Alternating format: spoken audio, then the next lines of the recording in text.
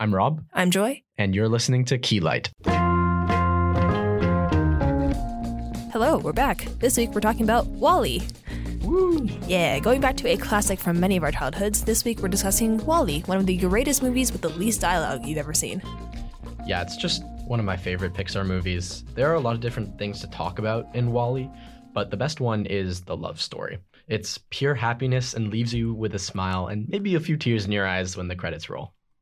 We recently talked about Soul, one of Pixar's best new movies, but the reason it's not clearly at the top of their catalog is because, well, one, they have a lot of great movies, but it's because Pixar has been creating these landmark movies since the beginning of their time, and most notably in people's minds is WALL-E. Despite coming out in 2008, WALL-E still ranks among one of Pixar's best movies. It takes an entirely different approach than Soul does, but there's an equal level of emotional complexity and thematic messaging. On top of that, there's a magical little love story between two robots who can't even say each other's names. WALL-E.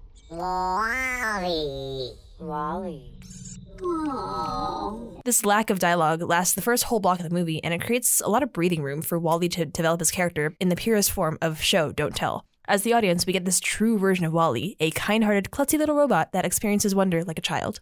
Yeah, and it's different from a lot of characters we see that are human in screen media, because what they say and what they do often contradict. We as people don't really like to acknowledge the worst parts of ourselves, but that's a different story. WALL-E, on the other hand, is a genuine character with none of that fear, that human fear of being judged. So he feels refreshing and really carries the story with him. And carry he does. That first block of the movie is just him.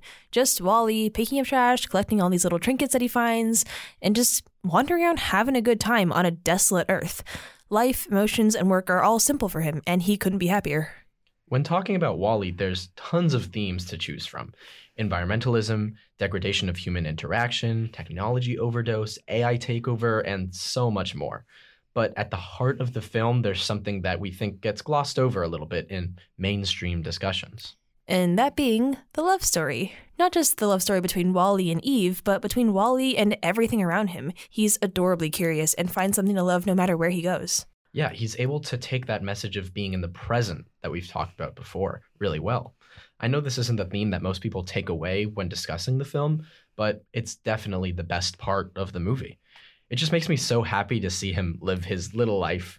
Maybe we should take a page out of WALL-E's book and learn how to be happy with ourselves. We sort of covered this when we were discussing Soul as well, but it's really hard to take a step back and just be happy with ourselves. We all get caught up in our lives, whether it be work or school or clubs or sports, and we define ourselves by those things.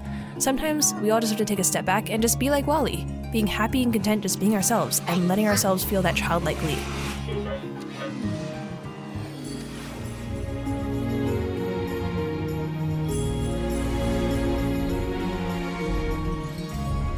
But anyways, WALL-E is soon joined by Eve in that first block, and just like that, in that first glance, he's smitten with her. Somehow this white, bean-shaped robot with a female voice who tries to shoot him is the love of his life.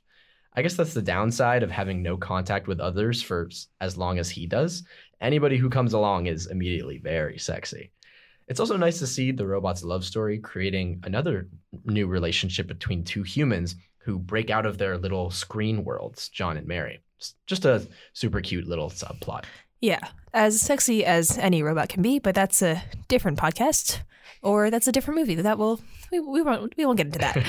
So Eve comes in and the love story begins. And there are actually a few other things that make this movie really interesting, like the commentary on human laziness and all that importance of protecting the environment. But at its core, it's a love story. It's the story of two beings from wildly different worlds learning to connect with one another. It's really important to realize that not everything that is thematically strong and provides insightful commentary has to be some kind of overcomplicating melodrama. This was made for kids and has held up with adults who need a break from the real world. The themes are there, but the simplicity is the key. And it's what's made WALL-E so popular after so many years, since 2008. The animation is great, but at its core, it's the simplicity of message that gives Pixar the ability to create such pure emotion in their movies. And WALL-E is the pinnacle of this formula. They nailed it here. And that's why this movie stands the test of time. Yeah, and even through all the chaos of the plot of the movie, that love between WALL-E and Eve and WALL-E and everything around him, that's what stands out. That is the best part.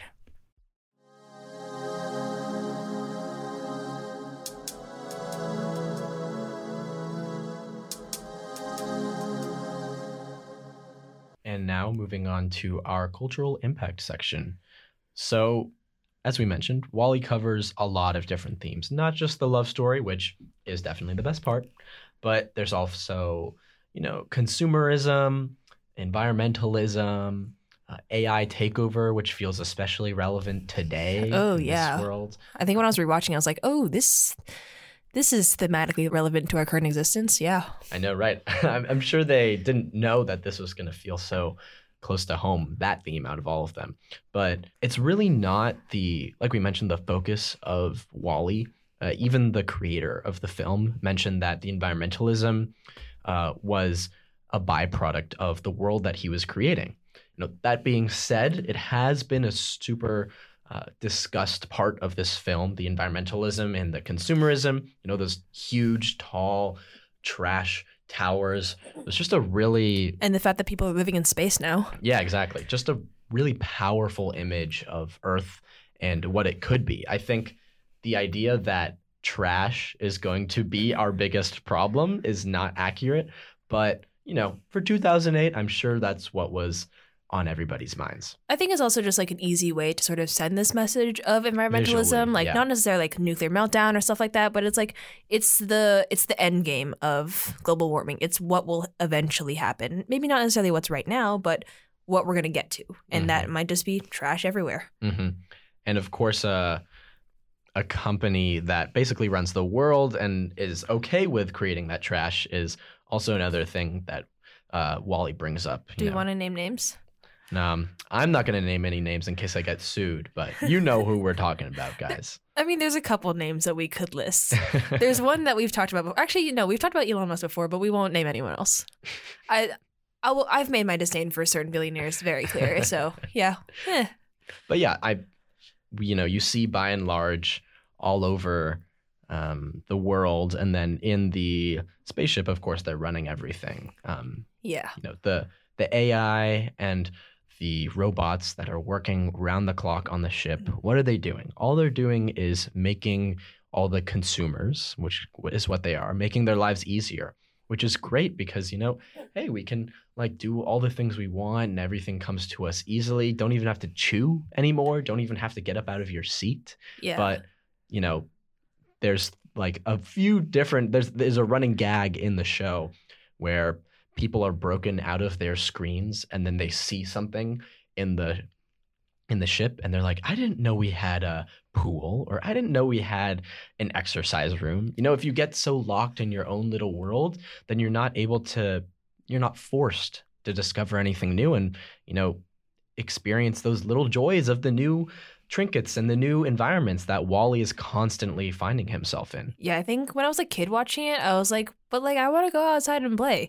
And then now as an adult, I'm like, I spend so many hours in that exact position of laying down with my laptop in front of me because I'm either doing work or watching a movie or something like that. I'm like, that's a reminder. I need to go outside and touch some grass. Or I don't know. This past Monday was Mar month, so we all went outside and touched some grass in various capacities. But yeah, I think Wall-E is one of those movies that I think it's aged very well, but not in a good way, in that we're sort of falling down this track that was predicted. Not quite exactly, but it's still definitely a reminder that hey, this could actually happen in real life and not just this animated love story. Maybe we should be more careful with our planet. But then, you also have these people who are no, we'll just go live in space. That's fine. And I'm just no, I like grass. Yeah, it definitely is a great movie to rewatch. I'd highly recommend, especially everything going on right now.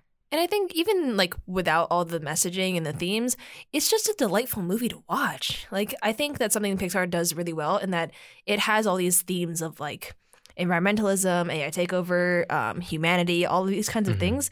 But at the end of the day, it's just a delightful movie to just watch. Yeah, you don't have to care about any of those things like we do. You can still enjoy the movie.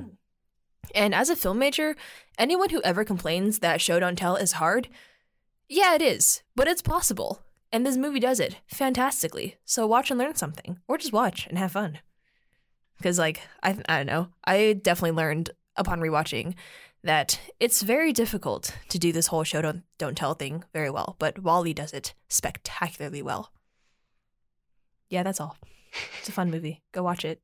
And if you haven't, well, I have more questions, I think. Anyway, that's all. So now, time for a song of the week that we actually prepared for, even though it was 5 minutes before we started recording. Anyway, my song of the week is Fake Out by Fall Out Boy off of their new album, So Much for Stardust. It is fantastic. The whole album is a banger. You have Ethan Hawke featuring for some reason. It's fantastic. Go check it out. Yeah, I actually read a review of that one from one of the writers on the media team. It seems pretty good. Yeah. They liked it as well. Yeah, it's like the first time Fall Out Boy has released music in like, I don't even know how long. I'll have to go check. It's been a while. It's been a while. Another new album from one of my favorite artists, Daniel Caesar. I really like Let Me Go. I think it was one of the singles released before because it had way more plays than the other ones, but great slow jam. Daniel Caesar doing what he does best. Heck yeah. I've actually heard that song because it came up on my TikTok. Crazy. That's so crazy. We actually know each other's songs. This is like the one time this This will never happen again. Anyway, well, make sure to go outside and touch some grass, boys and girls, because you might not meet anyone in Eve, between. And anyone in between. Because you might not meet Eve, but you might meet someone cool. So get out there. That's all for us this week. Bye.